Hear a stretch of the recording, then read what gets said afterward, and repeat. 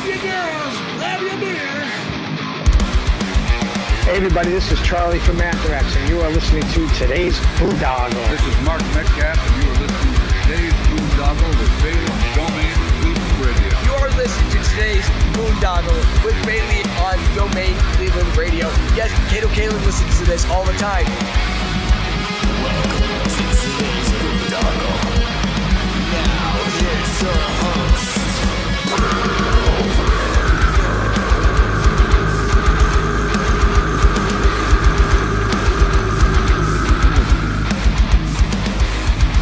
I am Monty Heath, so one Heath, and you are listening to today's Boondoggle. Hey, what's up? It's John from Skillet, and you are listening to today's Boondoggle on Domain Cleveland Radio. Fasten your seatbelts.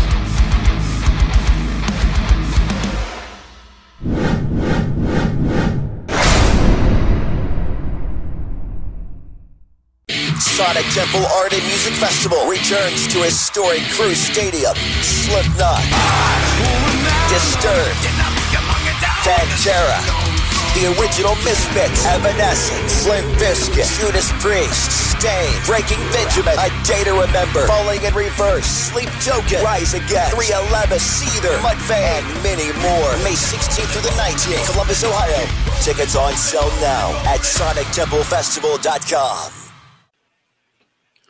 What's going on, everybody? It's Bill Bailey with today's Boondoggle. And a real quick housekeeping note, if you're watching us on YouTube or Odyssey or BitChute or Rumble, please hit that follow and subscribe button.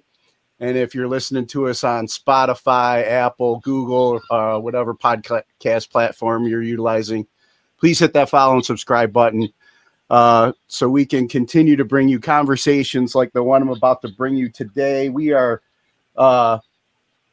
We're howling mad tonight, man, because I'm getting to talk with Larry the Wolf from the band Manimals. What's going on, Larry? Hey, Bill. It's great to be with you here tonight at the Boondoggle. Thank you for having me. Yeah, man. I've been looking forward to it. It's like, I've known of the legend Larry the Wolf, and I've admired from afar, but it was cool to meet you in the flesh at the Danzig show and talk with you. We have a lot of mutual friends in the music scene, and I just I had to have you on, man. I have friends in the music scene? That's news to me. I had no idea. Not many. There's a few that like you, and you know what? The ones that do like you, their word carries some weight with me. So you got the right ones that like you. That's all that matters. That's very kind of you, Bill. I appreciate it. Yeah, it was great to meet you in person at Danzig. I don't get out much because I don't like most stuff and I don't like most people.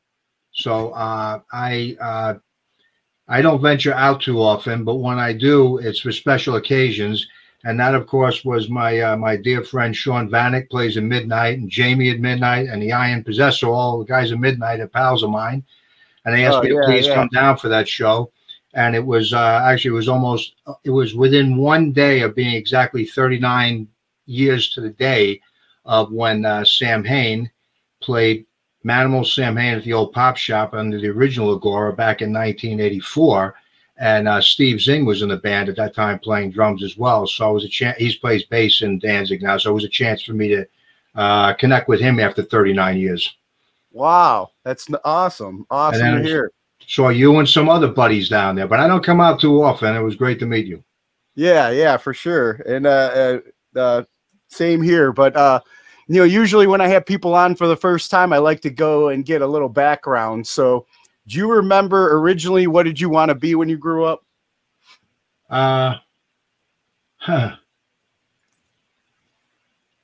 me think about this. Earliest, well, I was one of the horror kids, with the monster craze of the 60s and early 70s. So I was addicted to Aurora monster models and famous monsters of Filmland magazine and watching Chiller Theater.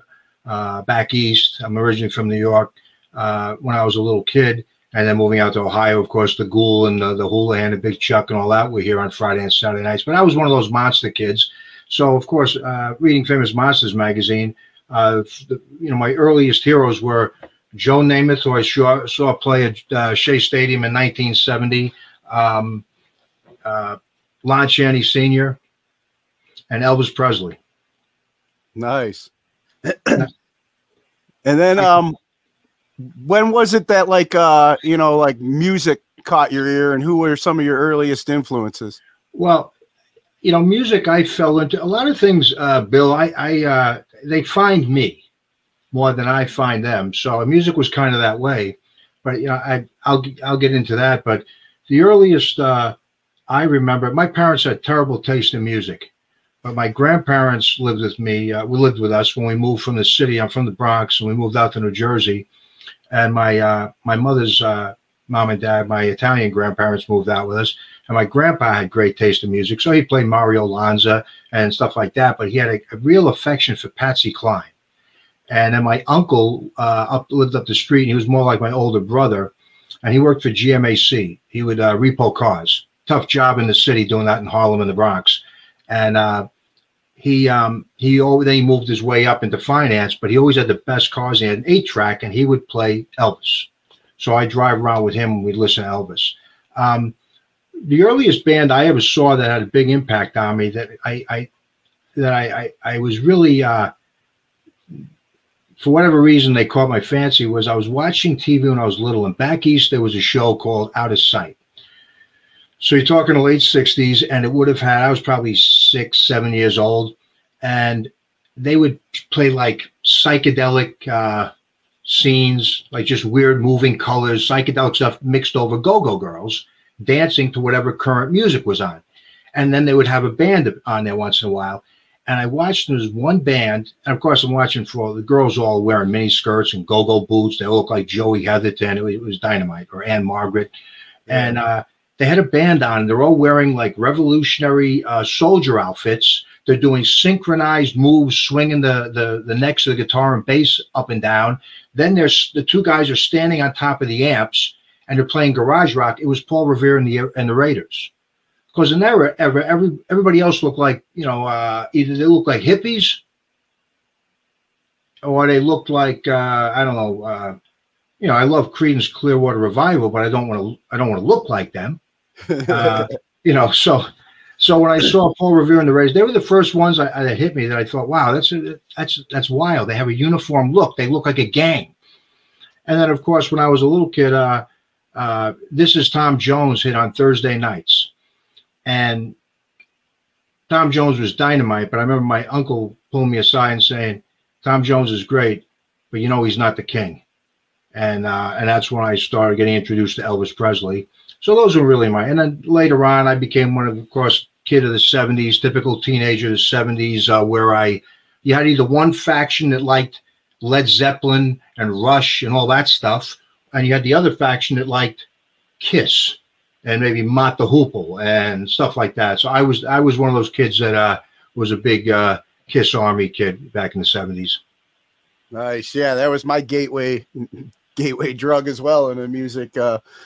Remember seeing Kiss Alive for the first time as a kid, and just the artistry and makeup and the blood and all that pulled me in. Big horror fan growing up as well, like you. And then you brought up a memory with bringing up Patsy Cline. I remember my mother, big Patsy Cline fan, and she would sing Crazy, and still would at karaoke night to this day, if you could. And big Elvis fan as well. So my family brought in some decent music, and I had older brothers that were on the Led Zeppelin side and everything like that. But all the older guys like Led Zeppelin and the Who and stuff like that. It was a more sophisticated musical palette than I had as that age.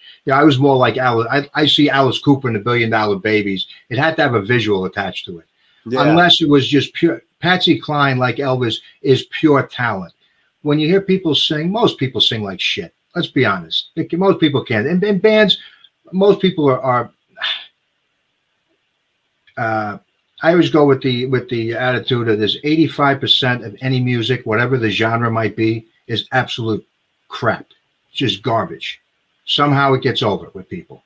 Yeah. About 10% is good. and about 5% is special. And the truly gifted artists, somebody like an Elvis Presley or Patsy Cline, who just has such perfect, beautiful, unique voice, they flip those, and 85% of what they do is just special. You know, they all did. I mean, Elvis did his movie songs, and some of them are garbage, but poor guy had to do some of that crap that the Colonel got him locked into. And Patsy Cline, some of her early songs are just to make money. Anybody who's down in, I know everybody's going, every Ohioan seems to be down in Nashville these days, or Nash Vegas, as they call it.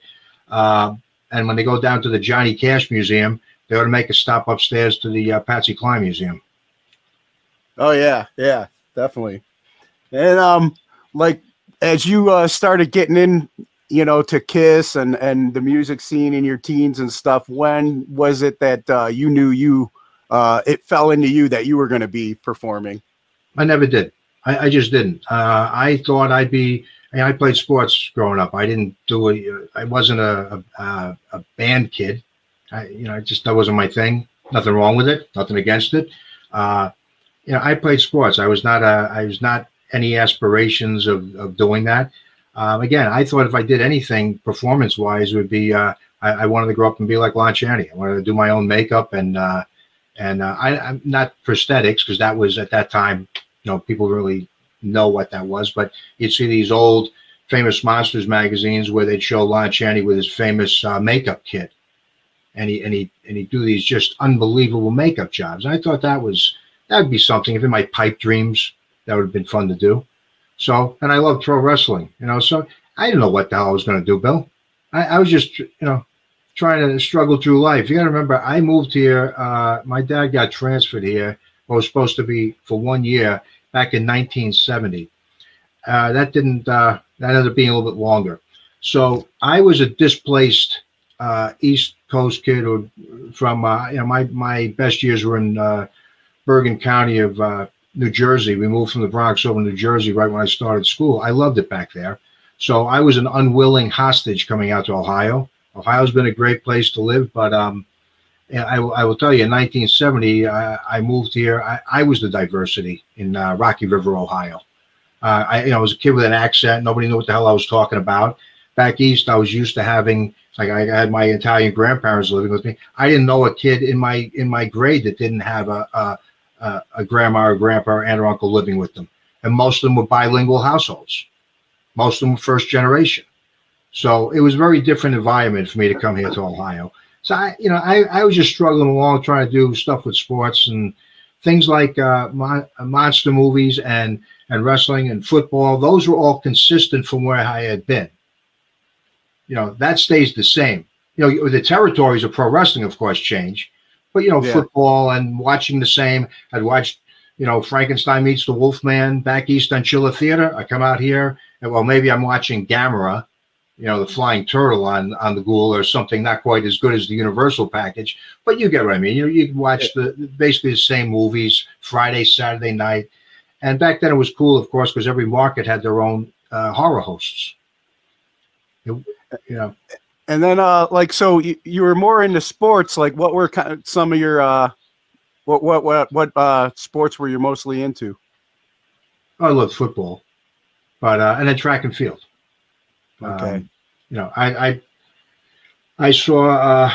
I remember seeing Brian Oldfield on the Superstars. The show used to be on ABC back in the 70s, where they have like an example of one of the best of each sport compete against one another. I just remember that. You might be a little bit younger than me, but I suspect you are. But in the 70s, they had a show called the Superstars. So they had like Ronaldo Nehemiah from the, I think he played on the 49ers, and he's running against Cal, what the hell was his name? Cal Ripken Jr. or something from baseball. Then they had Kyle Rote from soccer. Then they had a boxer on. So they had different guys on that. And I remember seeing they had Lou Ferrigno was on. But I remember seeing Brian Oldfield, and he was doing things that nobody else could do. He was the biggest, fastest, strongest guy. He was the first guy to hit 75 feet with a shot put. He was a complete rebel. He'd walk up to the shot circle, smoking a cigarette, throw the cigarette down, throw 70-plus feet, blow everybody away, and walk off. I mean, he was just a complete rebel. And I thought he was pretty cool. So that influenced me a lot. And then you mentioned pro wrestling and the territories and stuff. I too am a big pro wrestling fan. I'm still it's a guilty pleasure of mine, you know. But I think it was like, you know, I'd go out to like Richfield Coliseum back in the day, you know, and see Hulk Hogan and King Kong Bundy, and you know, around WrestleMania 2 is when I came in. Who were some of the wrestlers at the time that drew you in that you were a big fan of? Well, I can tell you, because I was, again, a kid back east, I first saw the WWWF, which was at that time still Bruno Sammartino. So that was what I saw as a young child. And then when I moved out here, it was, of course, Channel 43 and Channel 61. But Channel 43, I think, they had Championship Wrestling. And I absolutely bugged the shit out of my father to take me down to the old Cleveland Arena. So I got to see, you know, the original Sheik against Bobo Brazil and Pampero Firpo and Abdullah the Butcher and Dominic DeNucci and Johnny Powers and those, and the Fabulous Kangaroos and the Love Brothers, Reginald and Hartford and the Mongols. But I will tell you, one of the things that a lot of Cleveland people don't realize is precursor to WrestleMania was in 1972, there was a event at the old Cleveland Stadium called the Super Bowl of Wrestling. This was, I believe, August of 72. It was headlined by Johnny Powers versus the great Johnny Valentine. And it was co-headlined by Abdullah the Butcher versus the Big Cat Ernie Ladd, who was a great AFL football player for the Kansas City Chiefs. And they had 3 rings set up on the infield. I went to that show. That was, again, I think it was August of 72. Wow. It wasn't very well attended. There were very few people. I think it was a colossal flop, but it was a precursor to these big, you know, big arena or big stadium events that they tried to pull off. And, you know, again, that was the Pittsburgh, Detroit, Cleveland market, I think, was what that territory was. Yeah. And, you know, it's like it's more noticeable when they hold it in the big venues and people don't show up, yeah. You know? Oh, yeah, that old Cleveland Stadium. Yeah, the old Cleveland Stadium had the worst sight lines anyway. It had the big pillars between everything. Yeah. And the rings were a mile away from you. But I can, in my mind's eye, I can still see Abdullah Butcher and Ernie Ladd brawling all over everybody, everywhere but the 3 rings. They went into the stands. They went between the ring, all over the field, anywhere but the rings.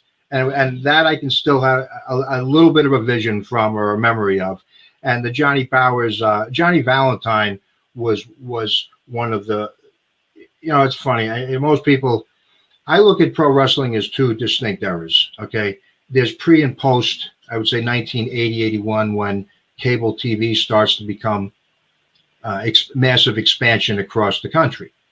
You know, I knew people who I had new cousins back east who had cable in the 70s.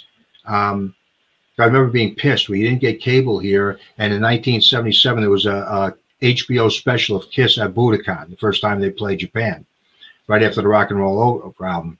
And they might have had it, but it wasn't widespread like it is now. Yeah. So you didn't get Atlanta Superstation, and you didn't get the other channels where you'd see the NWA at that, whatever. And you didn't get WOR to see the WWF stuff. So with cable, to me, that's the modern era. And there's a lot of people who were holdovers, like Ric Flair. I've seen Ric Flair in person going back to the NWA days from the 80s. I saw him live many times. He was always the less talented guy in the ring, no matter who he wrestled. And he wrestled the same exact crap match every single time. Now, it was good psychology in the matches, but ultimately, what he did was he wrestled a style I had seen guys like Johnny Valentine do 10 times better 10 years earlier. Then when everybody saw this, and this was new to them in the 80s. Okay, they were all wrestling. Harley Race wrestled that way. The Briscoe brothers, the Funks. But Johnny Valentine was one of the toughest guys. And Ernie Ladd wrestled a style like that. I mean, so what is old is new to a new audience. Oh, yeah. And to me, the big bang of that whole 80s era that you mentioned, when cable now expands and everybody's familiar with WWF and McMahon starts buying, and you could pick up the AWA on ESPN on Friday night, showing you the what's his name, the guy and his son that ran AWA up in Gagne. Gagne's, yes. Yeah, yeah. So you got Vern Gagne and his son on there showing that, and they had like the early, they had Nick Bockwinkel, so you could see that stuff on Friday nights on ESPN. Then there were certain stations show the Florida station where Lex Luger was the Florida state champion. We didn't get too much. You did get Texas Championship Wrestling with the Von Erichs and the Dingo Warrior became the Ultimate Warrior and all that. Rick. So, but to That's me, what I'm drinking out of right now. My Ultimate Warrior. To me, the big bang of all that of athleticism, the best athlete, the guy who blew me away because I fell in and out of love with it over the years, is Randy Savage. He is. People can argue who's the fucking goat of this, the goat of that. Who the fuck is the goat? How do you know? I will say what he is to me is the MVP of the modern era, because everybody had their best programs. If you worked a program with him, you were guaranteed to have probably a legendary match, a great program with a fabulous storyline, and you're going to get terrific interviews and mics. You know, him going crazy over. It didn't matter. It could be it's funny because there's a big thing with wrestling fans about why Ric Flair didn't wrestle. We're getting on this pro wrestling thing. Why Ric Flair didn't, the missed opportunity of WrestleMania 8, why Hogan and Flair didn't headline it. I went to one of those Hogan Flair test house show matches in, I think it was December of 91 at Richfield. It was a shit match. It was garbage because you had two guys who had three moves each waiting for the other to do something so that one can sell. Yeah. Flair's not going to pick up Hogan. Savage could do that. Savage was big enough and athletic enough to have great matches with bigger men, but still fast enough and athletic enough to have fast matches with average or smaller size men. Flair couldn't do that. He's not going to pick up and slam the Ultimate Warrior. He's not. I saw Savage have a match with Andre on his last legs, and he still figured out a way to make the match interesting. Oh, yeah.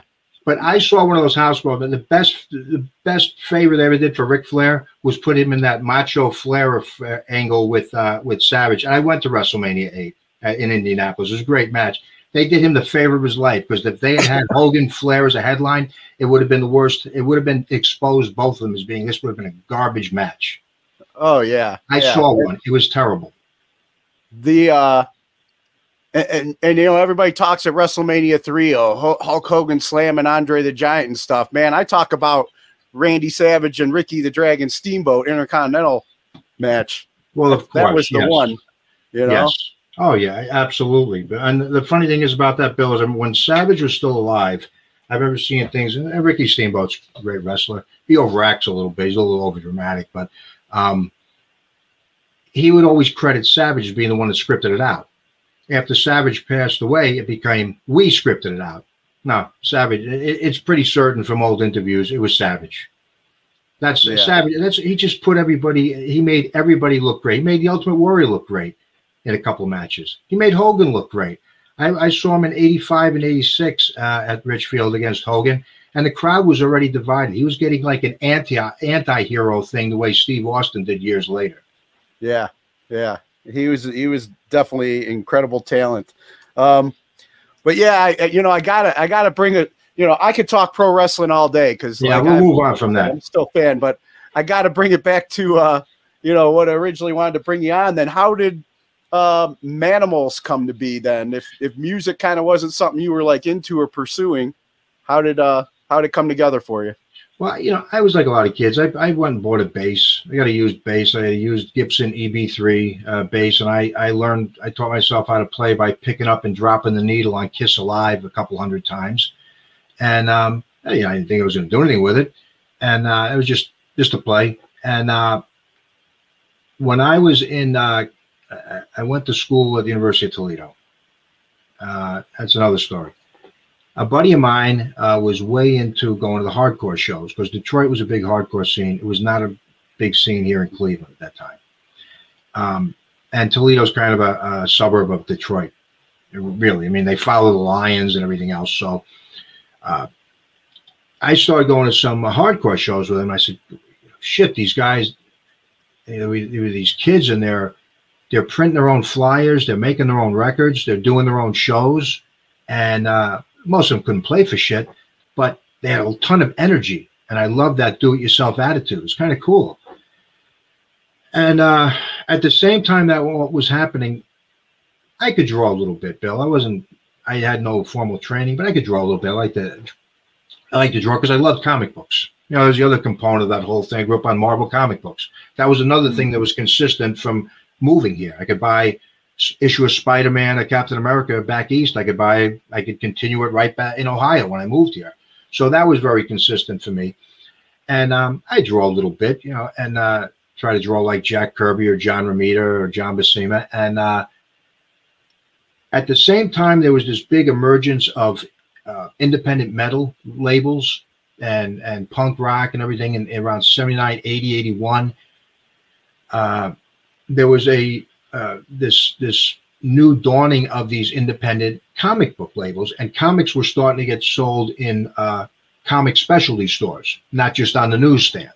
And everybody was a comic collector who wanted to go to one of these specialty stores because, you know, at the newsstand, at the candy store, the things are all bent up and kids are rifling through them and they're all messed up comics. So you go to the comic store and there's going to be some nerdy guy there who knows his shit. He's going to tell you, look for this one or that one. And there's all these new independent publishing companies coming out. One of them was with the Pacific Comics, where the Rocketeer came out of with Dave Stevens, who was they did a movie in the 90s with the Rocketeer. That was one of the bigger independent things that came out, and that's where like Teenage Mutant Ninja Turtles came out, and a lot of these others that weren't Marvel or DC. So I drew up some pages, and I heard there was a comic company opening up north of Chicago by the name of First Comics was the name of the publisher, and I drew up some pages. They weren't great, but yeah, I love Dirty Harry movies and Clint Eastwood and stuff, you know, all the anti-hero vigilante stuff of the 70s. So I drew up a character that was half man, half beast. It was based on, again, back to horror movies. It was based on one of my favorites, which is Island of Lost Souls from 1932, which is an adaptation of H.G. Wells' Island of Dr. Moreau. And I drew up this character, and I did a set of 3 or 4 pages, and I inked some. And it was kind of a Dirty Harry meets Wolverine looking character. I took him out to the guy, and he was very kind to me. He was nice. He looked at him, and I knew. And I think I'm 19 or 20 at the time. And he said, you know, your anatomy is very good. Your composition, the way you see things, he says, very good. It's like cinematic, look like storyboarding. But he said your technical skills with inking and your backgrounds are very rough. You got to go back and work on that. So it was fair. He gave me some positive feedback. Didn't tell me I totally sucked. But he said, you got to go work on this if it's something you want to do. And I probably was not going to do the work, but, you know, I wanted to try. I came back and I was looking at it. And, you know, this is about the time where Kiss starts, the wheels are falling off the wagon for me with Kiss. I don't know when you first saw them. First time I saw them was in 76. I was 14 years old. And I begged, bullied, pleaded, everything else with an older guy, a buddy of mine around the corner, to please drive us to see Kiss because I saw the ad for the Spirit of 76 Destroyer tour. I was dying to go to that. I was also dying to go to see Elvis, who played the Coliseum a month after that. That was September 76. He played his last show in Northeast Ohio, October of 76. I couldn't talk the guy into taking me to that or anybody to take me to that, unfortunately. But we went to the Kiss show. You know, so they were great. I mean, they were spectacular. I can't even tell you how phenomenal they were. I saw him again, the Blizzard of 78 show, but I saw him 4 times in 79, and the wheels were starting to fall off. The songs weren't heavy anymore. When I first saw them, when I was 14, I was like 10 years younger than everybody in the audience. It was a rock. It was all older guys and their girls. It was an older crowd. By the time 79 rolls around, I can drive now. I went up to Pontiac to see him at the Silver Dome with Cheap Trick. I saw him both nights in Cleveland. I saw him in Toledo on the last night of Dynasty, which was the last of the original 4 until 96. All of a sudden, it's like a romper room. It's like going to, I don't know, a circus or something, or ice capades. It's all kids with their parents. And, you know, Kiss starts, they don't play, they start cleaning up a lot of their banter and a lot of the songs they're playing. and it just was losing all. It lost its testosterone for me. It really did. And then they came out with like Unmasked and stuff. So I see this gap at this time, and there's nobody in metal who's doing anything that I think is cool looking. You know, I think Motley Crue came up, but to me that was a bad Kiss cover band. I had no interest in it. I saw them once. I said, that's not, Yeah. That was Kiss Light with guys who couldn't. This guy couldn't sing, and but anyway, apparently they've done very well over the last 40 years. Yeah. So, and everybody's got a couple of good songs, but there was just nothing that grabbed me. So I thought, I looked at these two things. I see these hardcore bands, and the only one that I really loved was I loved the Misfits because they had a look and they had a great singer and they had great songs. The other ones did not. A few did. You know, there are a couple of bands. Negative Approach had some great songs. There's some other good ones, but for the most part, that was the one that's separate. They had great songs and a great singer and a cool look. But nobody was doing that in metal. And there was no crossover stuff. So I saw the Plasmatics in Detroit in 80 or 81, and they had a great rhythm section that was as good as any metal band I'd ever seen. But they had Wendy Williams singing, who was, you know, she looked cool and she did all the shit on stage. She blew the car, all that stuff, but she couldn't sing. So I just had this, it just hit me. I'm trying to do this as a comic book. I'm going to get two guys and I'm going to do a band and we're going to dress like this and I'm going to bring these comic pages to life. Was that too long of an explanation, Bill? Okay. So then you originally, I mean, I'm a big comic book fan too. You know, I should have showed you the first tattoo I ever got was actually when I was in the Navy, was Wolverine. And then the last one I got, since I haven't been back in a while, was Captain America's shield. Oh yeah, I see that. Hey, by the way, before we go any further, Bill, let me tell you this. I got to struggle to get out of this thing. Thank you for your service. Oh, thank you. And then, so yeah, you know, big comic book fan, big Marvel fan, big. You know, I've always been like I've always liked the visual stuff, Yes. and so I think we're very much alike with the theatrics and what pulls us in. Like you said, Wendy O. Williams really couldn't sing, but they put on the theatrics. It was terrific. Pulled you in and stuff. So you're creating this comic book character, and then you bring it to life basically on stage, and that's your that became your performance then. Yeah, and I got to tell you, like the other thing I said, like things tend to find me. We played a couple of shows. I think the first show we played was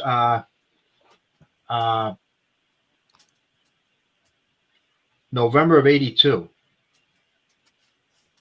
and we weren't any good. But I tell you what, we put out a lot of fucking energy, and we're as good as anybody playing that night. But we had a look, and the thing we did was, you know, the other bands are playing 1, 2, 3, 4, and it's the same, and it's the same song. They all sound the same. We came out. Now the other two guys didn't really want to go with the look like I had, but you know, I got them. I won them over time. It was always tough to get people to get on board with me with the look.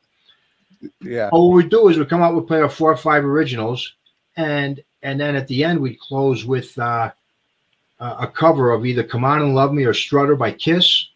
And we blow up a few flash pots that were way too heavily powdered up or whatever. And the kids would go absolutely fucking nuts. They'd all come up because these were a lot of kids coming from Detroit. They loved rock and roll. This is the state of Grand Funk and Iggy and the Stooges and the MC5 and Alice Cooper and Susie Quattro. They want to hear. They just know cool music. So we would, all of a sudden, we got this reputation that, in fact, there's an old Maximum Rock and Roll. Was it Max? I think it was Maximum. It was either that or Forced Exposure. Where there's an interview with Glenn Danzig, and he says, "How's this tour coming?" Because one of the things they asked me is, "Oh, we're going to play this show in Toledo with this band Manimals. They play a bunch of originals, then they play a Kiss cover and blow shit up. It's going to be cool." And that's what we did. We weren't very good in terms of playing. But again, we played with a lot of attitude, and we were different, and we just always got a reaction. Let's talk about, like, you know, the early days making that, name for yourself, and who were some of the people that you connected with, or other bands? I mean, obviously, the Misfits being one, but like locally here in Cleveland. I don't really connect very well with other bands, to be real honest, Bill, because I don't connect. I'm going to be real frank with everything I tell you, because that's just how I am. Here's an old flyer from those old days.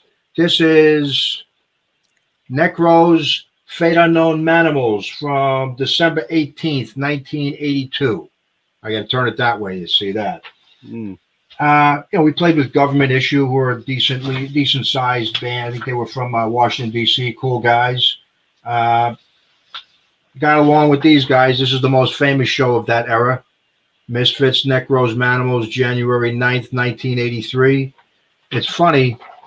I went to see Kiss on the Creatures of the Night. We went up to, my buddy John, my drummer, and I, we went up to, it was Dearborn, Michigan, the Henry Ford Center, and we saw the Misfits that night. And I met Jerry only the first time we talked. We said, we're going to play this weekend, because they were up there on a Friday night, and that was the day they did the very famous Why Be Something You're Not videotaping that afternoon. I was supposed to go up for that, but I was late, couldn't get up there. I went up for the show that night. Then that Saturday night, my drummer John and I went to see Kiss on the Creatures of the Night tour at Toledo Sports Arena, and nobody really knew if Ace Frehley was gone or not at that time.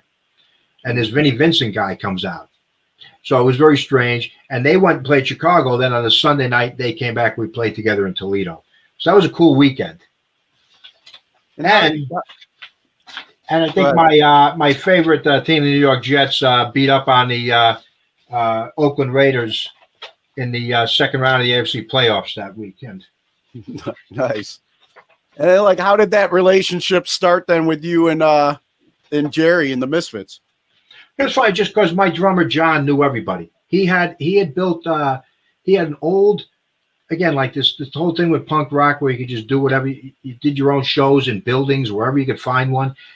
Everybody that I didn't know anybody in bands, but when I started to play in bands, all the guys that were in like rock bands or heavy metal bands, they all wanted to do this. It was a very different message with them.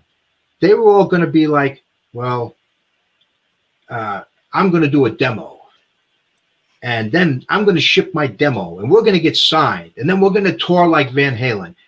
No, you're not, because 90% of them sucked eggs and they were terrible. But that was the pipe dream with most of them. We're going to be rock stars, or they were going to be local rock stars, big guys in a little pond, and they were going to, be the biggest band in, I don't know what, Zanesville, Ohio. I don't know, pick a spot. Gary, Indiana. I don't know, somewhere. So, and they were just going to play for their girlfriends and chicks. It's just, silly. And that's okay. Look, and they were going to play cover bands and that kind of stuff. Bill, some guys are built for show. I'm built to go. I don't fuck around. If I do something, I'm going to do it, and to the best of my ability. I don't waste time. To the best of my ability. We all waste some time, but I took this very seriously. But there's a fine line when you have an image. I didn't want to be Gwar. Okay? God bless him. But I remember the first time I saw, I've never seen them in concert, but the first time I saw them, I was with my drummer, Dark. We were up at the Motor City Comic Convention probably 20 years ago up in Novi Center in Michigan. And I see a guy rollerblading around the place in like a diaper and stuff. It's one of the Gwar guys. I don't know if I'm saying that right. Gwar. I don't know. Yeah. Nothing wrong. Again, good for them. They've made a long career, but I didn't want to ever be seen as like a comedy thing or silliness. And when you have a look, there's a fine line between not taking yourself too seriously, but still being serious about what you're doing. Yeah. And then, like as you guys started getting comfortable playing out, I had watched one of your interviews recently. You gave props to Chris Andrews and Chris's World Records for kind of helping you along in the way. How did that relationship come together? I think probably I came. Well, what happened was the guys I was playing with in Toledo. All of a sudden, we play 5, 6, 7 shows. But I realized very quickly it wasn't ever going to become the crossover band that I was hoping to be, where I merged metal and punk and hardcore. That was my objective, because I wanted to blend both audiences. They were great guys, but I knew they did not have the metal capabilities that I was looking for. Meanwhile, two buddies of mine from high school, they had formed a band here, and I think they played once or twice. And, you know, they played for 20 people and their family and friends and that kind of thing. And they, I reconnected with them, and they had lost a singer and a bass player, so they asked me to come do what they were doing, to fill in, to take both of those spots. It wasn't my taste. I said, I'll give it a try. I gave it a try. I didn't. The songs weren't good. It wasn't my taste. So, and the two guitar players were always. I drive into practice with them, and they'd start with this bullshit with your volume's too high, your volume's too high, your tunings, just all this fuckery just fucking around that I don't have any time for, and it wasn't going to go anywhere. So I asked the two of them. I said, "Look, I've tried your thing. It's not going to work. Why don't you try what I'm doing?" And at first they were like, "Nah, we don't want to do that. We don't want to dress up. That doesn't. We don't want anybody to laugh at us." I said, "Well, hey, nobody's gonna. If somebody laughs at me, I don't give a fuck. You know, come up and laugh at me. You want to laugh at me 50 feet in the back of the room and heckle me? Go ahead. Have a good time." Yeah. But after we tried doing their thing, I think it clicked, and I said, "You guys are playing for 20 people. I'm playing for 200.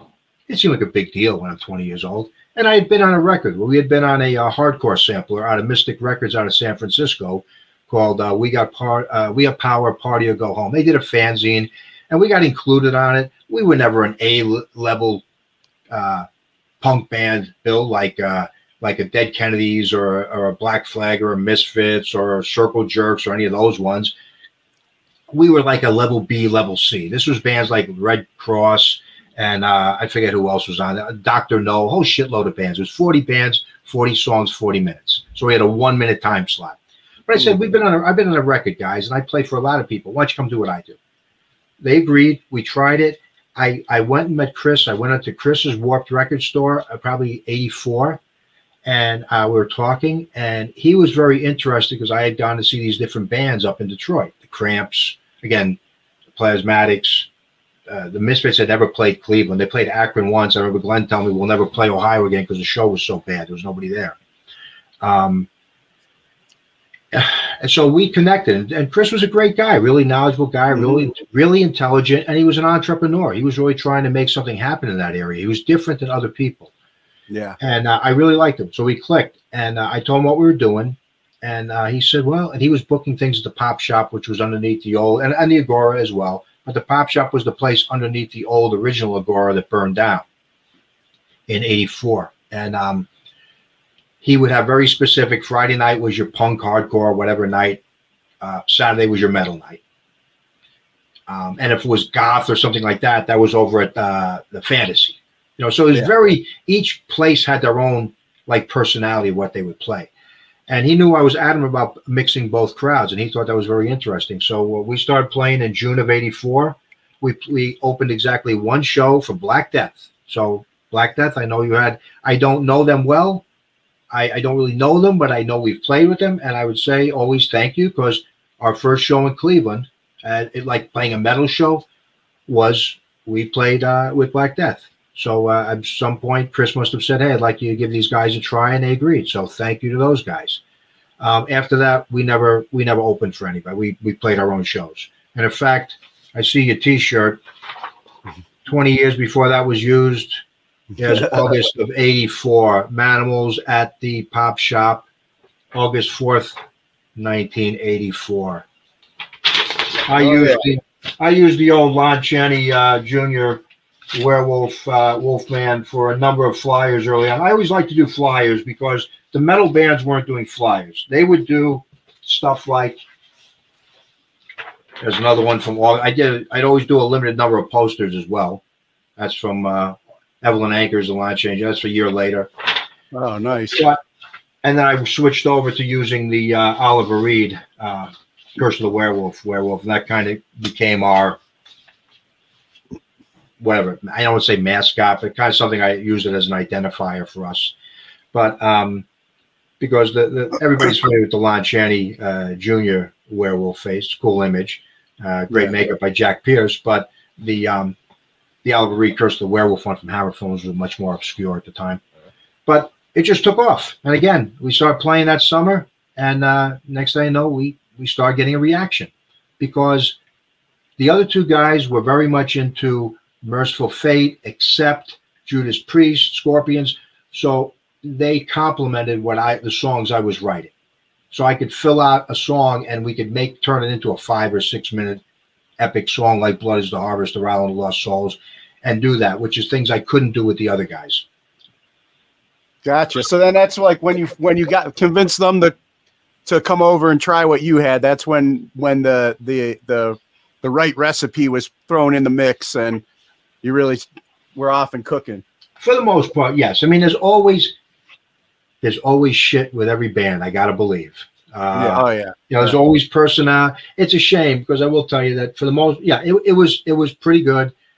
One guy was a pain in my ass all the time, but you look past things and you try to make things go for the good of the cause. But I booked everything. I wrote the shit. I wrote the vast majority of it. I sang the vast majority of it. It was my vision. They were good guys. My drummer Dark was a terrific guy. He stayed, and he came back with me again. Well, after we took a long break, about a 10-year break, he came back with me. The old guitar player was.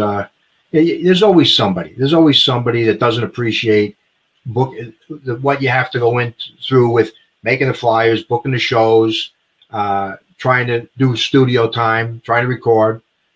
We did an EP called Blood is the Harvest. I recorded in '85. I shopped it around. I got rejected by a few places and decided we'd put it out on our own. But, I wasn't – the scene at that time, Bill, I got to point this out. It was a great metal scene, great music scene in Cleveland in that era of like 80, 45, 86, 87. 87 was getting tougher, but to play places. But everybody who was anything in metal got picked up by Bill Peters, my dear friend, and Auburn Records, except us. We didn't. We did everything on our own. I didn't know Bill in those years, but it seemed like, there was Breaker, there was a Shock Paris, there was the Purgatory, there was Black Death, there was Destructor, there was Retro, tons of bands. They were all good bands.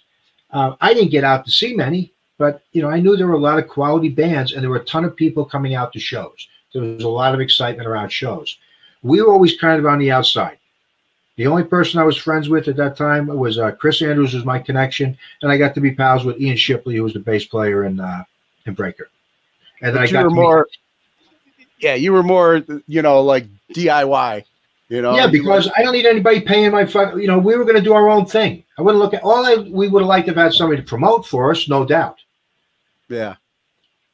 Like you were showing those flyers, and it was bringing back memories, because, I never had any talent to play or perform, but I've always loved music. And so I used to promote back in the day and put together shows. I used to live with Frank Novinek, who's now in Hatebreed, who was in Ringworm back in the day.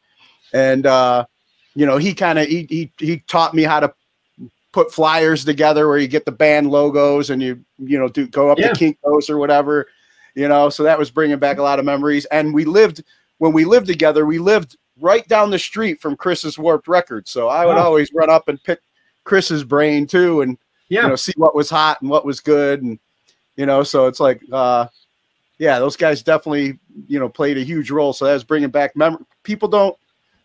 Kids today, they take everything, just think if everybody says yes on Facebook, they're all going to show up. No, people are being just kind. You got to get out there and get the word out, man. Not everybody's checking like social media. Yes, and and it does. It takes a special talent to be in promotion. I mean, who was that? Doc McGee? Is he the guy that's with Kiss now? That's been with them the last 25 years. Look, there's a lot of bands it takes luck, it takes timing, because most bands, frankly, in my opinion, are just not that special or talented. Some of them have great logos. Some just have the right timing. You know, it's. I mean, you know, I would say it's funny if MTV had been around when Susie Quattro came out, nobody would give a shit about Joan Jett. Everything the Runaways did, you know, she had done before. Joan Jett's just Susie Quattro 2.0. I mean, Marilyn Manson certainly borrowed a lot from Alice Cooper. You know, I mean, some in good ways. I mean, there's a respectful way of paying homage to somebody and being derivative of them, you know, but paying homage to them and recognize them as an influence. And then there's others that go completely overboard and they just completely appropriate and they're just thieves. Yeah. But I'm getting on a tangent. But promoting is a tough part of it, and that's the part of the business I didn't like, because I was trying to just do the artistry of it, and I was, you know, I did the other shit because I like to control it and I wanted to do it to the best of my ability. But the thing that used to hurt us when we put out Blood Is the Harvest, the EP, the problem with it was you had to ship records out to distributors. There was Dutch East, and I forget the name of the other one, and they would say, "Give us X amount of your records." You send them off. Well, then you try to get paid. Well, if you don't have another release to hold against them, say, look, pay me on this one, or you don't get, pay me on band A, or else I don't send you the new release from bands B, C, D, and E. Yeah. You have no leverage. Yeah. And that was the thing that hurt so many punk bands, because that's why they're playing shows and they were selling their little, they'd press up their little 7-inch or maybe a 12-inch, you know, maxi single or EP. You know, you sell them out of the friggin' van or the car during shows. It was tough to get that stuff out and get paid. And, you know, all of a sudden it's like I'm dealing with business shit and that people weren't, and bandmates who weren't appreciating this crap. Oh, so yeah. No, it's a lot of stress. I back in those days, it got so bad for me, you know, it was just like, and I wasn't even like really managing a band. I would book certain bands locally, and you know, I'd rent out the venue and I'd put these bills together or whatever. And I mean, you know, I ended up, I'm 14 years sober now, but during those days, you know, I was taking the edge off, and it got out of control just to try and deal. And I can't sit there and blame that, you know, it's like I made my decisions and stuff back then, but you know, it was, it was very stressful. People don't get like what happens, the work of putting those together. They just show up, plug in, and think, you know, it just happens. That everybody's there to see me plug in, you know? Yeah. Doesn't work that way. Yeah. No. A promotion is a tough job, and that's why I do this now. I enjoy this much more, just talking about things with other people and, you know, getting the story in. And you mentioned something there, 14 years. Well done. Yeah. Thank you. Keep it going. I know you work out a lot. You do your jiu-jitsu and you do all your stuff. Keep going. I'm trying, man. You know, I don't do the jiu-jitsu as much as I'd like, but actually, you know, our fellow friend Trevor was one of the earliest influences for me to check it out. I watched his journey and seen how much he transformed, and we have a mutual friend that just posted hello, Adam Grazzi. Yep. I met him through jiu-jitsu. He's a real good kid, real good friend of mine. Yes, I know Adam. He's a great young man. I think Adam, Adam was my son, Alexander. My son wrestled over at BW, and he, I think his second year there, he met Adam, and they were roommates over at BW. Oh, nice. So no, we know Adam very well. He's a good guy. In fact, I want to say both the guys you mentioned, I think I had a little influence on them. I'm pretty sure I took Adam, he and Alexander and I went down to see Rock on the Range. I think I took him to his first metal show, probably 10 or 12 years ago. We went down to see Volbeat and In This Moment and Skillet, and who else was there? Lamb of God, Ghost, I think was there, but Volbeat was the one we really went for. And then with Trevor, it's funny. I might have had a little influence on that because he was just joining jiu-jitsu at the place where I was training as my career with that, or my stint with that, was winding down. Oh, nice. Yeah. Good people that I've met in the community, and, you know, all people that have been positive influences to help me turn my life around and try and stay healthy and stuff. But I wanted to ask you, you know, and I want to get into, it's funny too, you mentioned Rock on the Range, but, you know, also, you know, it was just announced this week, Rock on the Range has transformed, and it's been Sonic Temple the past couple of years. Okay. Just was announced this week. Your buddies, the original Misfits lineup, are going to be headlining on the Friday night down there. Oh, is that right? Oh, yeah. That's very cool. Yeah. I have not seen them, Bill, since they've done these reunion shows. But might have the opportunity now down in Columbus, you know. Well, I haven't seen them on any of these reunion shows because they haven't. I would have to buy a plane ticket to go. Yeah. You know, so now it's like, you know, I definitely don't want to miss this one. Yeah, that's great. I didn't know that. Thank you for telling me. And, you know, I've kind of got the unique perspective of having seen them when they were in their original form or whatever, or their, you know, original run. Yeah. Having played with them during their original run, and then having played with Sam Hain, and then also having been on stage with the Misfits when they did their 96, because I was in talks with Jerry to be the singer at that time. Oh, wow. Nice. But it didn't work out. Yeah. So that around that time frame, I think I recalled you were on mentioned it on another interview. It's like that's when family stuff kind of started, really, you know. Well, I always made time to do this because it was my art, though. But what happened was this: 87, 88. I'll tell you what. There was I will tell you a story that happened. So let me find it here. 86. We this is October 31st, or Halloween. 86, November 1st. We played 2 shows back to back. I book us at Blondie's, which is a very famous metal club up in Detroit. I book us up there, and I had a choice between, I think it was a band called Black Widow, and I had a chance, and then they offered me Nuclear Assault as a co-headline. I said, yes, give me Nuclear Assault. That'd be a great fit. It'd be a cool show with us there. And then Chris booked us with Megadeth. Again, a co-headline, which I know they were not very, I came to find out they weren't very happy with. But you don't give a shit. In fact, there it is. Let me see if I can get that in there. You can see that Megadeth Manimals. Nice. Yes. And that was, I think they were butthurt because they came in and they found out it was a co-head. But anyway, we played before them. But anyway, that night it was. I had done an interview in the scene, and they took exception to us. They came in, they were trying to be wise asses with me. Not them. The bass player, who was a punk, was trying to be a wise ass with me. Is that Allison back then? Yes. Yes, that was his name. Nice. Yeah. So. There's a funny story about that. We'll tell you some other time.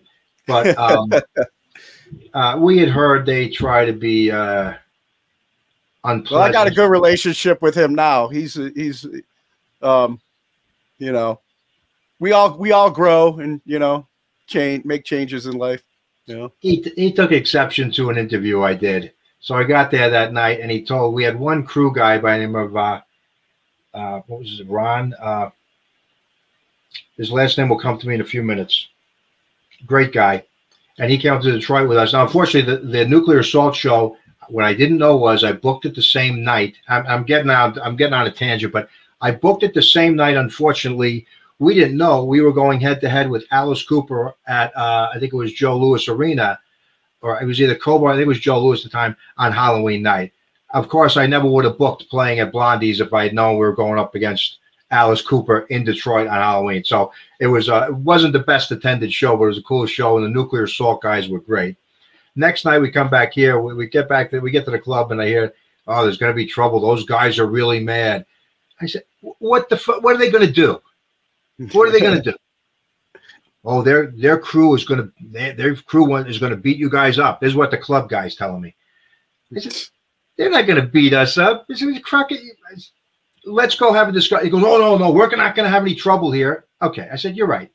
We have to be professional. We're not going to have any trouble here. I said, but we're not going to take any shit. Because I'd heard they give people shit, whatever. I got to say, it was my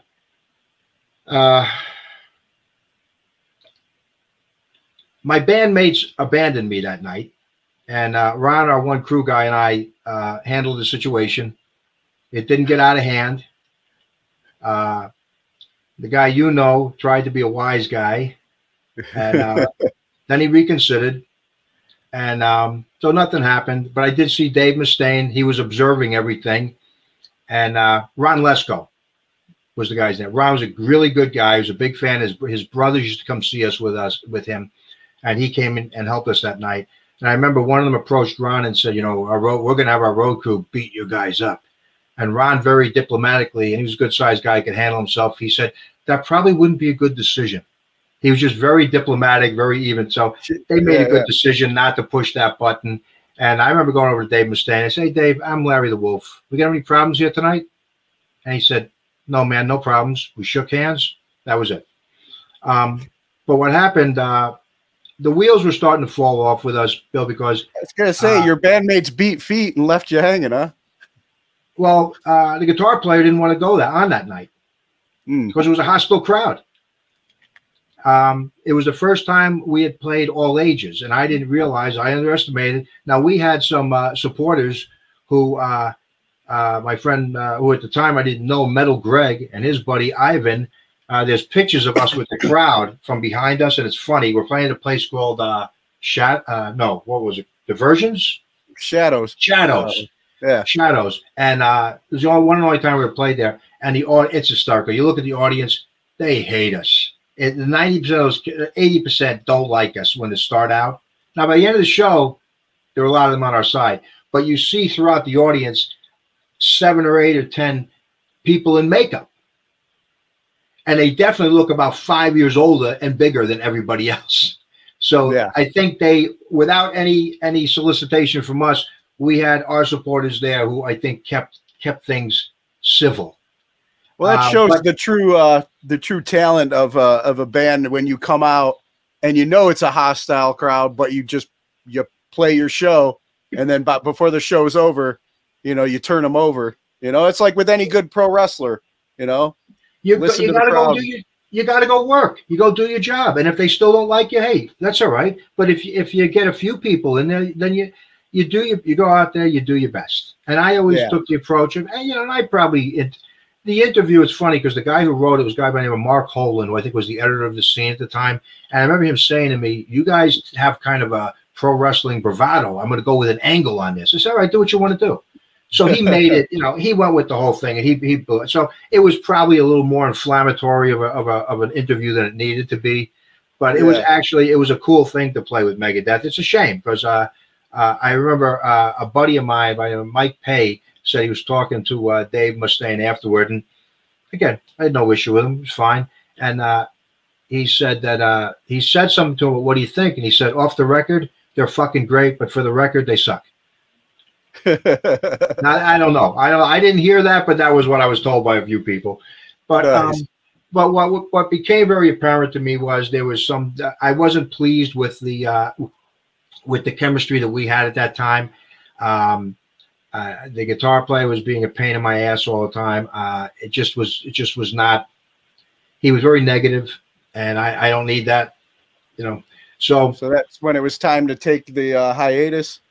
Well, yeah, and then the drummer quit. My buddy Dave or Dark, he was a very good drummer, but he had always a very smart guy, very intelligent guy. He had always aspired to go to medical school, so he decided to quit. And we played last show in '88. I think the last 2 shows we played, an early version of the Spud Monsters opened those 2 shows. They were great shows. It was a lot of fun. We had the cages. We blew shit up. It was cool. And but it was tough to find, the scene had kind of aged. out a little bit. And Dark just decided he wanted to go back and try to go to med school. So he did that. He went back and he went to medical school.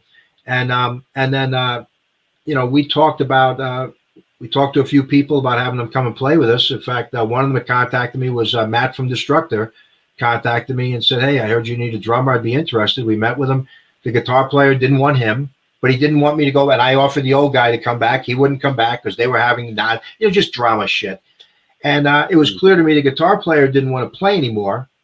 He just wanted to, gripe about what could have been or whatever. But he also didn't want me to go on. So what happened at that time? I got my kids at that time, and I just got focused on my career, and I didn't really intentionally leave, Bill. I felt like my band left around me, and I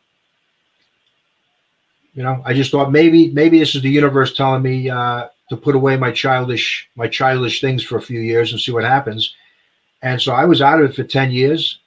And it wasn't until 96 I got contacted by a guy. The internet first started up. As you see, my email still is 96. That's my first email I've kept. The AOL one. Right? Yeah. And a guy contacted me by the name of Mark Kennedy, who had a site he put together called Misfits Central. And he said, "Hey, I heard you had some history where you played shows, you knew them, whatever." And he said, "Do you know there's Manimals fan sites out on the internet?" And I'm still trying to figure out what the hell the internet is. It just blew my mind that there were some fan sites out there that people had put together. They had pictures of our albums, and they had some photos, some I'd never even seen. They put up, they were very primitive. And I just had no idea, Bill. I had no idea at all that anybody cared or had remembered us. And then he put me in contact with Jerry again, because he said, they're looking at doing they've got the legal rights to perform, and they're reforming and they're looking at singers. He said, "I think they got somebody, but you ought to talk to them because they'd be interested." Jerry and I talked. It wasn't going to work out, but I did do some songs with them in May of '96 at the Odeon when they first came back, and I was surprised because people afterward came up to me and they knew who I was, and I was shocked. I didn't think anybody knew or cared or remembered, and so I got the bug to. I started writing songs again. And I bumped into Dark, and he said he would go back. He would give it another try with me. And then there was a fellow by the name of Tim Drayle who had played in some bands with locally. I forget the names of them. And I always liked him, and he had come to see us our last few shows. And I asked him about playing with us, and he jumped right on, and it was great. He was great energy, and that's when we started, writing, and we wrote these songs. We got them recorded in earnest. We recorded with Don DePue and Mark Klein from Breaker, and we released the Horrorcore album. And then we did this whole relaunch of the band with new songs, new look, new staging, and it was pretty cool. That was much more of what I envisioned for the band, that lineup. Nice. And horrorcore, coining that was definitely like, putting your mark on this is Manimals. Well, thank you. What I didn't realize at the time was a few years later, I didn't realize that became a genre of rap. There's a whole genre of rap that's around like horror stuff that's it's called horrorcore, but it came out after. I had coined it earlier. Oh, okay. Well, I figured it'd be more like horrorcore, like metal. Well, that's what ours was, but apparently there's some others who interpret it a different way, not like the way I interpret it. Yeah, created it. And then you mentioned Tim Drayle being a part of the band, and then didn't he go on to work with Monster? Oh yeah. Well, he was working with and it became, so we were doing we relaunched in '99, and at that time I have to say, Chris Andrews had moved down to I think he'd already moved down to Wilmington. Yeah. And Chris and I are still in touch. He's a great guy. He'll be a friend for life always. But this time around, Bill Peters and I connected, and Bill in this third phase of the band became a tremendous supporter. It was a great help to us, and we often say it's too bad we didn't work together in the '80s. But he was a big supporter of us at the time. We came back in '99 with this Cleveland metal show at the Odeon. We had a good night that night, and Then we played like with Clutch at the Odeon. We started doing horror conventions in the East Coast. I thought that was a good way to hit multiple states and crowds without having to try to tour. And we actually, the Free Times used to be around at that time. Oh, yeah. Seeing the Free Times, and they used to do their awards. And I remember we got invited to play, and we got nominated for that for Best Metal Act in 2000. This is, we do horrorcore, come out in 99, so it was good timing. It was very good timing. And to my astonishment, we won that year. You had some tough bands. You had Mushroom Head in there at that category at that time, and everybody knows how successful they are and how big they were. Yeah. So we had some momentum. Unfortunately, we played for a few years, and unfortunately, one of the members who used to play football in college and did some other stuff, he started to have some very serious back problems and neck problems. Mm. And he also had a drummer. That's it. Well, and before all that occurred, when we came out, we tried to keep everything very private. He was diagnosed with leukemia when we came back in '98, and played through that. So, you talk about adversity. There's a little bit of adversity, and then another member. Now these are young guys. These are guys in their 30s and 40s. The other guy has open heart surgery. So, I mean, and unfortunately, that's life. Stuff happens like that. Yeah. So we were starting to miss opportunities that we couldn't play, even though we had momentum with horrorcore and with this new stage and everything, and we were doing some cool shows, and we were playing Detroit. We played some East Coast shows, and we probably played the Odeon 3 or 4 times. And unfortunately, I was in a position where I either had to make a decision: do I replace 1 or 2 people and keep going, or do I wait for them to heal up after each procedure, try to do it again? In fact, one of those shows here, you mentioned Ringworm before, right? Yeah. There's a show from '99 at we had Boulder, who went on to become, Jamie from Midnight. Oh, yeah. I don't know if your friend was in the band at that point, Ringworm, but that was a cool yeah, show. I believe he was. Yeah, because Euclid Tavern, I think I know there was one show they headlined at Euclid Tavern when we were living together, and I got to introduce them. And I did that. This was during and taking it back to pro wrestling. This was back during the Attitude Era, so I did the New Age Outlaws style introduction to Ringworm, but I changed the words around a little bit. It was a good time. It's funny you say that because this was '99. Don Foose came out and did a couple Cro-Mags songs with us that night when we played that show. Don's a great guy, and great talent. It's funny you say, because I remember Tony Erba. I remember seeing him playing a band, and he did a takeoff on the Ravishing Rick Rude. Nice. Something like that, but it was cool. That was a good idea that you did that way. And the attitude. What's funny with that era, Bill? I tell people all the time. There's another sidebar. It's funny because I remember Steve Austin and that stuff because he's kind of the poster guy of that era, right? Savage had been an anti-hero 10 years before. I mean, he just was. He was getting as big a pop as Hulk Hogan. Because kiddies liked Hulk Hogan. People who are a little bit older said, "Oh shit, this guy's an athlete and he's wild." We're on to Savage. But it's funny. You probably remember Stunning Steve Austin in the AWA, and then you remember him as the Hollywood Blondes with the long hair with blind, and his hair was thinning.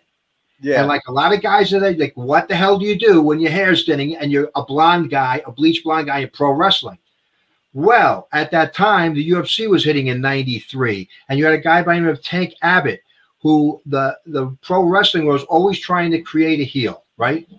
Yeah. You need villains you need, like you mentioned, you need villains. You need, that was Hogan's thing. Trot out Big John Studd, Paul Orndorff, King Kong Bundy, whoever the hell else. They organically had this guy, Tank Abbott, who came out with a shaved head and a big goatee, and everybody was talking about that guy. Isn't it funny that a guy by the name of Steve Austin gets a makeover and becomes bald with a goatee, and then they bring a guy named Goldberg into the other league, bald with a goatee? wearing MMA gloves and wearing that minimalistic black trunk, black boot, black. They take Abbott, and then all of a sudden, every guy I knew who was struggling with that mullet that they were hanging on to that's thinning. You know, some guys are blessed with great hair. Other guys, it starts to thin. What the hell do you do with it? All of a sudden, overnight, there's the look. Shave your head, get a goatee. That's half the popularity of that thing. Oh, yeah. Timing. And, you know, speaking of, the athletes of pro wrestling and stuff like that, but let's talk a little bit about, some Manimals, you decided, it's time to move on. It comes to an end. But what have you been doing? Because you're still a very athletic person. You've been still in great shape. What does Larry the Wolf? What's a Larry the Wolf regimen like now today? Well, I'm 62, so I try to do everything I can to slow the aging process, Bill. So I treated everything with band stuff over the years, all business. So I don't drink. I've never drank. I don't eat meat. I just have different habits. And I try to, again, slow the aging process as much as I can. And I try to compete as often as I can. So if I go back around the time that guys were getting, unfortunately, life was happening and they were getting injured or having surgeries or illnesses, I made a choice instead of replacing anybody. I mean, Bill Peters and I were talking about trying to take this to Japan. We did play Wacken in 2012, but there was like from 2004, 5, 6, 7, it became very hard to do shows because one guy in particular was having a lot of surgeries. And then Tim Drill, Tim's my dear pal. He moved with his job, which was a label job, up to Detroit. Then he moved out to work with Coffin Case in LA. Then he got the gig with Monster, like you're talking about. So, Tim would fly in to do a show, but that's a hard way to do it. Yeah. And that's when Sean Vanek started playing with us, the last several shows that we had played. But so around this time, I made a decision. I'm not going to replace guys. It's not going to be a career thing. I was always very realistic, but I did want to keep it going. But I decided loyalty is big with me. I stayed loyal to the guys that would play with me. So somebody had a surgery or whatever, I chose to forego opportunities to stay loyal to them. But at the same time, like my oldest daughter that you met, she had a great gymnastics and track career. So she was on the last, she went to Magnificat. So in fact, she just got inducted in their Athletic Hall of Fame last year. So yeah, congratulations to her. Thank you. My kids, God bless them, they've done some really cool stuff. So right around that time, my kids, I've got a 14-year spread on my kids and their age. I can either go book a show or I can do something like that. So my kids needed me at that time. We took my daughter. She competed all over the country with USA Gymnastics. Then my son was a 3-sport athlete. He played football, track, and wrestling at Westlake, and then he went on. He wrestled at BW. My youngest one was always doing multiple sports, and then she and I would do track meets together, and I gave her a javelin, a little plastic turbo javelin when she's a kid, and she did her gymnastics and her lacrosse and her volleyball and the other sports, but we would do USA track and field and AAU events over the summer, and she just kept getting better. She had a cannon. She had a good arm. When my son was playing football, we'd give my daughter, the little one, a ball, and she could just throw the thing. She just had it. She just had an arm. So we gave her a javelin, and long story short, she's getting paid to throw javelin down from Marshall University. It's so at that time, and then what I didn't want to be one of these dads who sits in the stands, and the older they get, the better they were. Yeah, telling tall tales and shit of what they did. Yeah, I don't have any. I had unfinished business when I was younger, Bill. I competed for St. Ed's and I competed for North Olmsted, but I didn't do everything I wanted to do. So I always had unfulfilled athletic ambitions and things I felt I needed to get back to. And, in your 30s, I thought, well, time's passed me by. Then I realized in my 40s, a guy that was working with me introduced me to grappling. So I started doing grappling competitions. I think I did 4 or 5 years of a Naga. Now, there's a lot of competitions now, and there's a grappling school, in every community, it seems. Yeah. They're almost becoming like CVS's, and every community now has a CVS, a funeral home, a tattoo parlor, a liquor store, and a auto parts, an auto parts, and a BJJ, whatever. Yeah. But that's cool. That's cool for the expansion of the sport. Karate places were kind of like that in the 70s and 80s and 90s. But when I started, it kind of found me. So I started. Again, I didn't want to be one of these dads who's just talking their nonsense about what they did when they were younger, because the ones who did the most say the least. Yeah. Well, they still do. So. Again, it found me. I started doing competitions, I think, when I was 44. And then I also bumped into somebody taking my daughter my youngest daughter to a USA track and field meet. I took her to one, I think it was down in Virginia, and I saw some masters throwers. And I didn't realize that anything 30 and over, there's masters, a whole league with that. Yeah. So I went back, and I used to throw shot put when I was a kid. So I started throwing shot put again. So I was doing the grappling and throwing shot at the same time. And then I'd go and I'd do some kickboxing, but mostly boxing. I don't like to kick. But and I was doing that a lot. And I got the bug to compete. So that with competing, I didn't have to rely on anybody. With a band, it's always got to be collaborative. Yeah. Unless you're uniquely talented, like an Elvis Presley, which I sure as hell am not. Nobody is, or a Patsy Cline, or someone, or Sarah Brightman, or a Andrea Bocelli, or something like that. Unless you're uniquely talented with this absolute gift, bands are a collaboration. You got to put up with egos and bullshit and people and disproportionate amounts of work being done and giving up some control, and it's just attitudes and ego and greed and all this other crap. So I've got that on one side, and then people getting sick on me because we got along well in that era, the band. Or I got my kids, and I got competition that I don't have to depend on anybody on. Yeah. So I went back, and that it was the right time and the right place in my life to go back and do competition. So since probably 07, I've done well over, I don't know, 50, 60 sanctioned competitions, either with grappling for North American Grappling Association, but I haven't done one of those in 10 years, or USA Track and Field. I think I've competed in 11 states now. Gotcha. Nice. Well, you mentioned North Olmsted. I didn't realize that you were a North Olmsted alumnus, because I'm class of 91. Oh, okay. Well, I was 79. No, but I was one of those. I was one of those. I'm not a big guy now. In fact, I'm small in terms of shot put and track and field. I'm almost always at a size disadvantage, but I like beating big guys. But I'm the same size since I'm 14.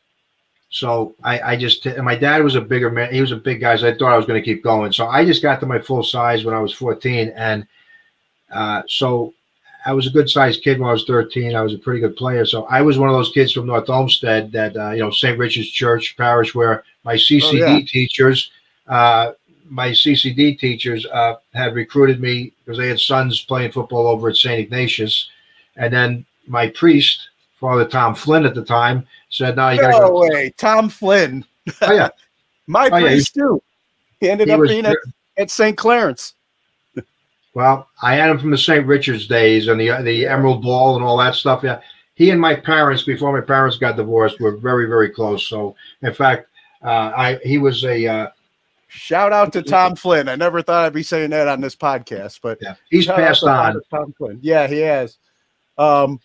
But yeah, so I was one, and he said, "No, you got to go to St. Ed's." So, I got recruited over there. I went to St. Ed's 1 year, and then my parents got divorced, and I ended up back because I lived on, since North Olmsted, I lived on Revere Drive in the back of the cul-de-sac next to the where the creek was, in the back parking lot of North Olmsted High School.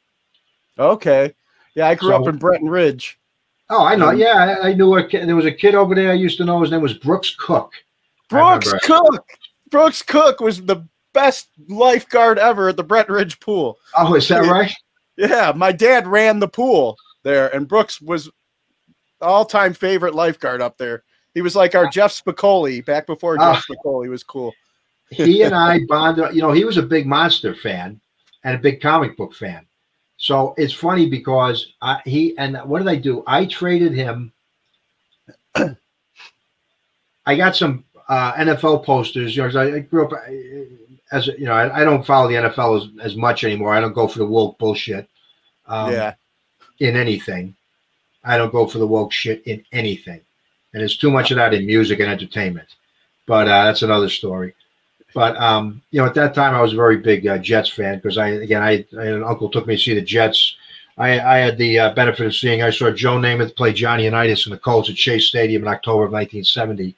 So I stayed a Jet fan, and I remember I had ordered these. You could get 4 posters for like $5 on Sports Illustrated.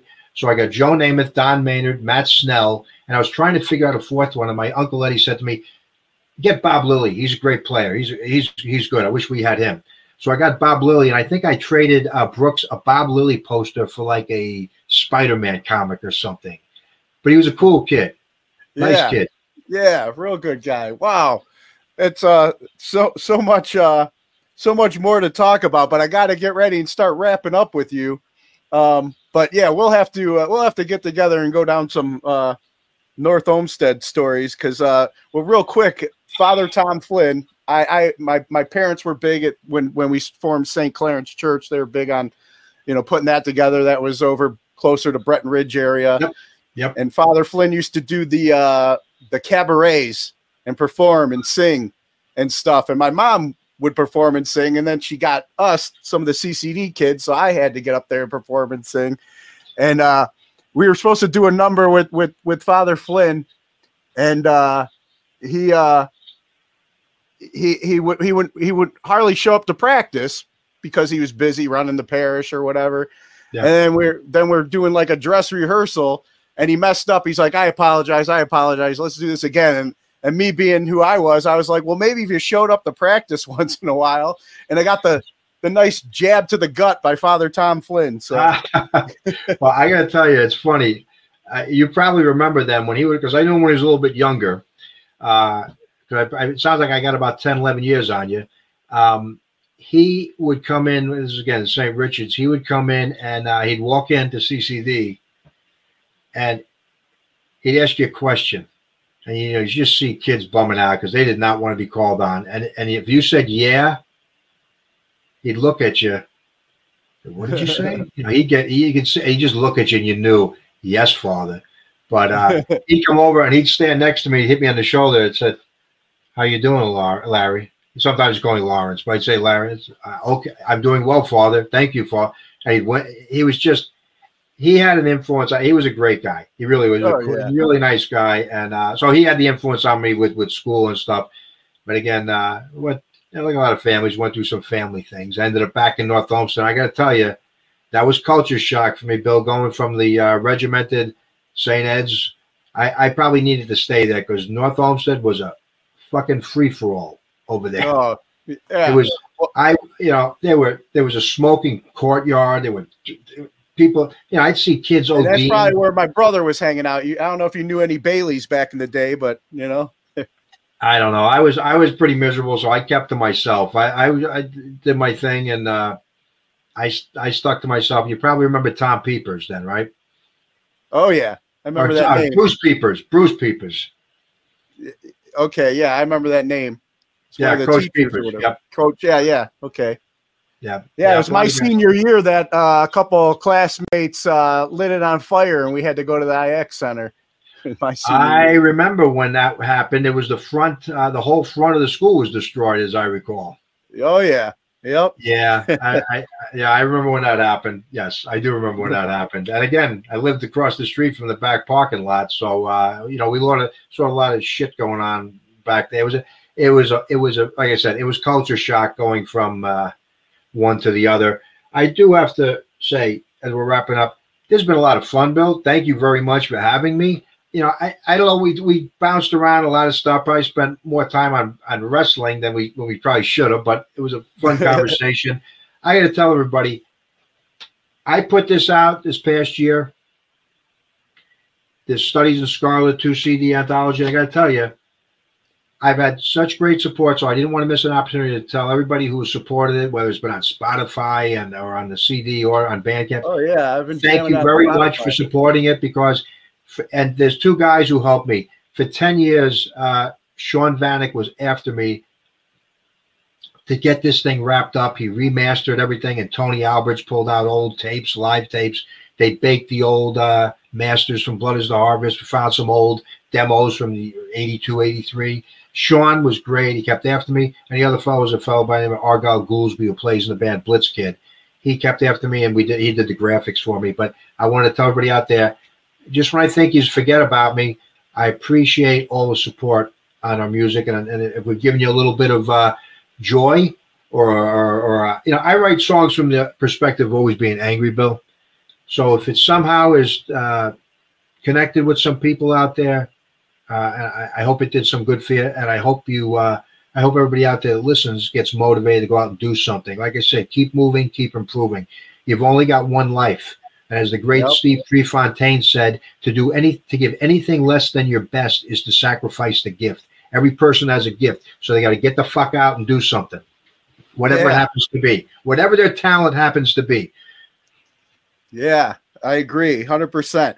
Hey, before we get ready to wrap up, I want to ask you a couple of questions that I normally ask people on, and this one I'm definitely gonna want to hear, as we were just talking about school and the culture shock. But what class do you feel should be mandatory before graduating high school today? Well, they used to call it civics, but I think what they should have is, I think it should be mandatory. There should be a few. One should be personal finance, because schools teach kids, they program them early on to go to college. Look, I got 2 degrees. I got a master's degree too. Yeah. I was the first male in my family. My dad was a Marine. His brother, my uncle, was a Marine. My mother's 2 brothers were both in the Army. I was the first male to finish college, but I was also the first not to go into the service, because I was, programmed from an early age, and my parents were. My mother was, you got to go to college. You got to go to college. They didn't tell you could really do both if you wanted to. Yeah. But it was, I would say that they have to take personal finance and civics, but personal finance, learn how to, instead of just working for somebody to make money, how to make money work for you. Yeah. Rather than always getting into the system of, you got to go to college, you got to incur a bunch of fucking debt, you got to, But the other shit is critical thinking. They should all learn how to do an argumentative paper. But my oldest daughter is a school teacher, and I see a lot of what goes on. And again, having kids a wide age span, I am not encouraged at all by what I see going on, and that's because the government took over and created the Department of Education in 1977 under Jimmy Carter, and since that happened, our ranking in the U.S. for our kids with international rankings of our students has declined nearly every year. Oh yeah, when we used to be number one in the world before the government got involved and took it over. The dumbing down of America. Right? Yes. Well, there's a couple great books about Charlotte Iserbert, I believe, was her name, right? I'm sorry? Charlotte Iserbert or something like that, I think, is one of the authors that wrote like a book that used to work for, I think, the Reagan Department of Education. Kind of came out as like a whistleblower.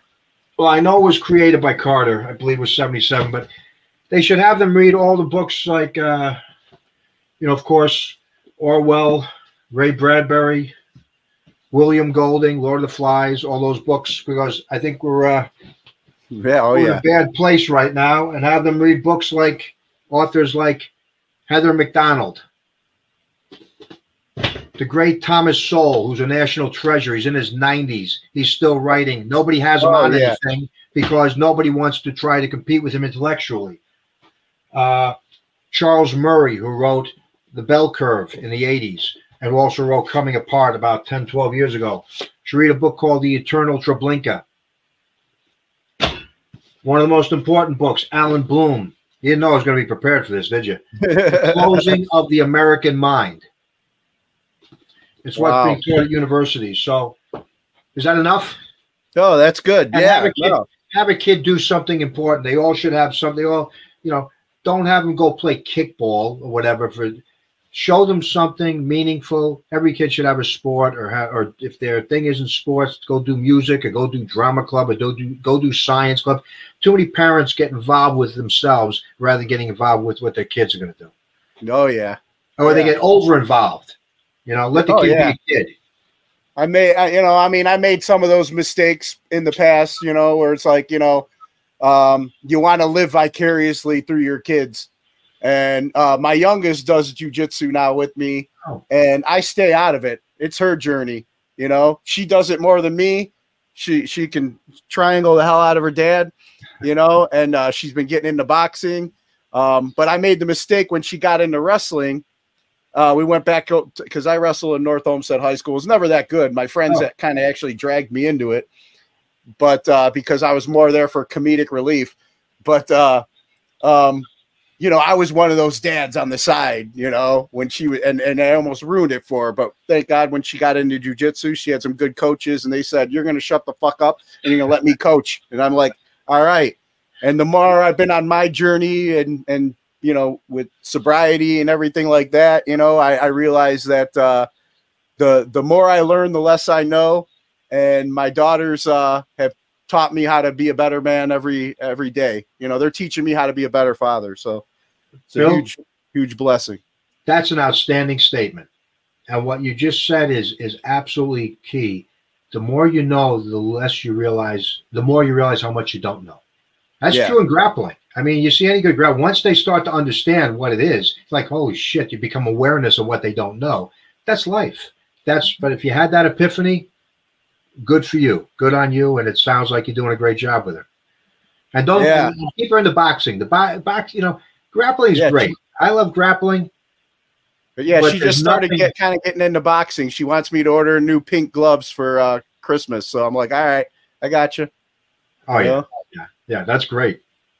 And then who are 3 people who've inspired you and you can credit for making you the person you are today?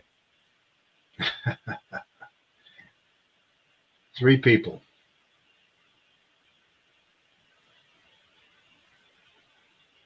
My wife, because she's encouraged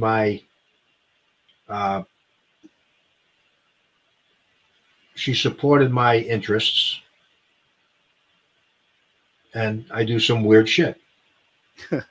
I not to me, but I'm wired differently. Yeah, you're probably wired differently. It's. Oh yeah. I'm just different, and she's always been supportive of me. So that has allowed me to be who I'm going to be, who I was always meant to be. My Uncle Ed, again, I mentioned him earlier. He was like my older brother. Took my first Jets game when I was a kid, introduced me to Elvis Presley when nobody understood, why I liked monster movies and things like that. He'd sit down with me. We'd sit back east. We'd sit down and eat pretzel rods and eat devil dogs and drink ginger ale and watch Chiller Theater, whatever it happened to be. House of Frankenstein, Curse of the Werewolf, Mummy's Tomb, whatever monster movie was on, he would sit and indulge me. We would watch that together. He'd buy me Famous Monsters magazines at the candy store. He'd buy me a comic book or a hunch. In fact, I think I've got one here still. Okay, so there's one from, that's the old Aurora Hunchback of Notre Dame. When you're a kid, they get. You don't have latex paint. You get the enamel paint, like 4 colors at the friggin' at the drugstore. So, of course, what do you do with any of the monster models? You paint it up and you slap it together and you throw blood everywhere all over the thing.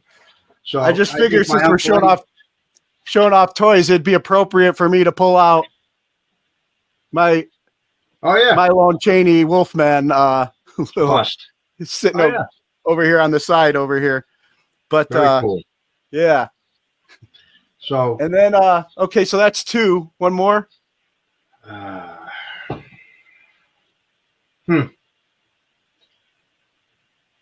Yeah, It's always hard with the third one to narrow it down.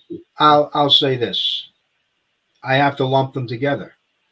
My children, because I don't think Jordan Peterson says this, that young men don't become who they're supposed to be until they get married, and then really until they have children.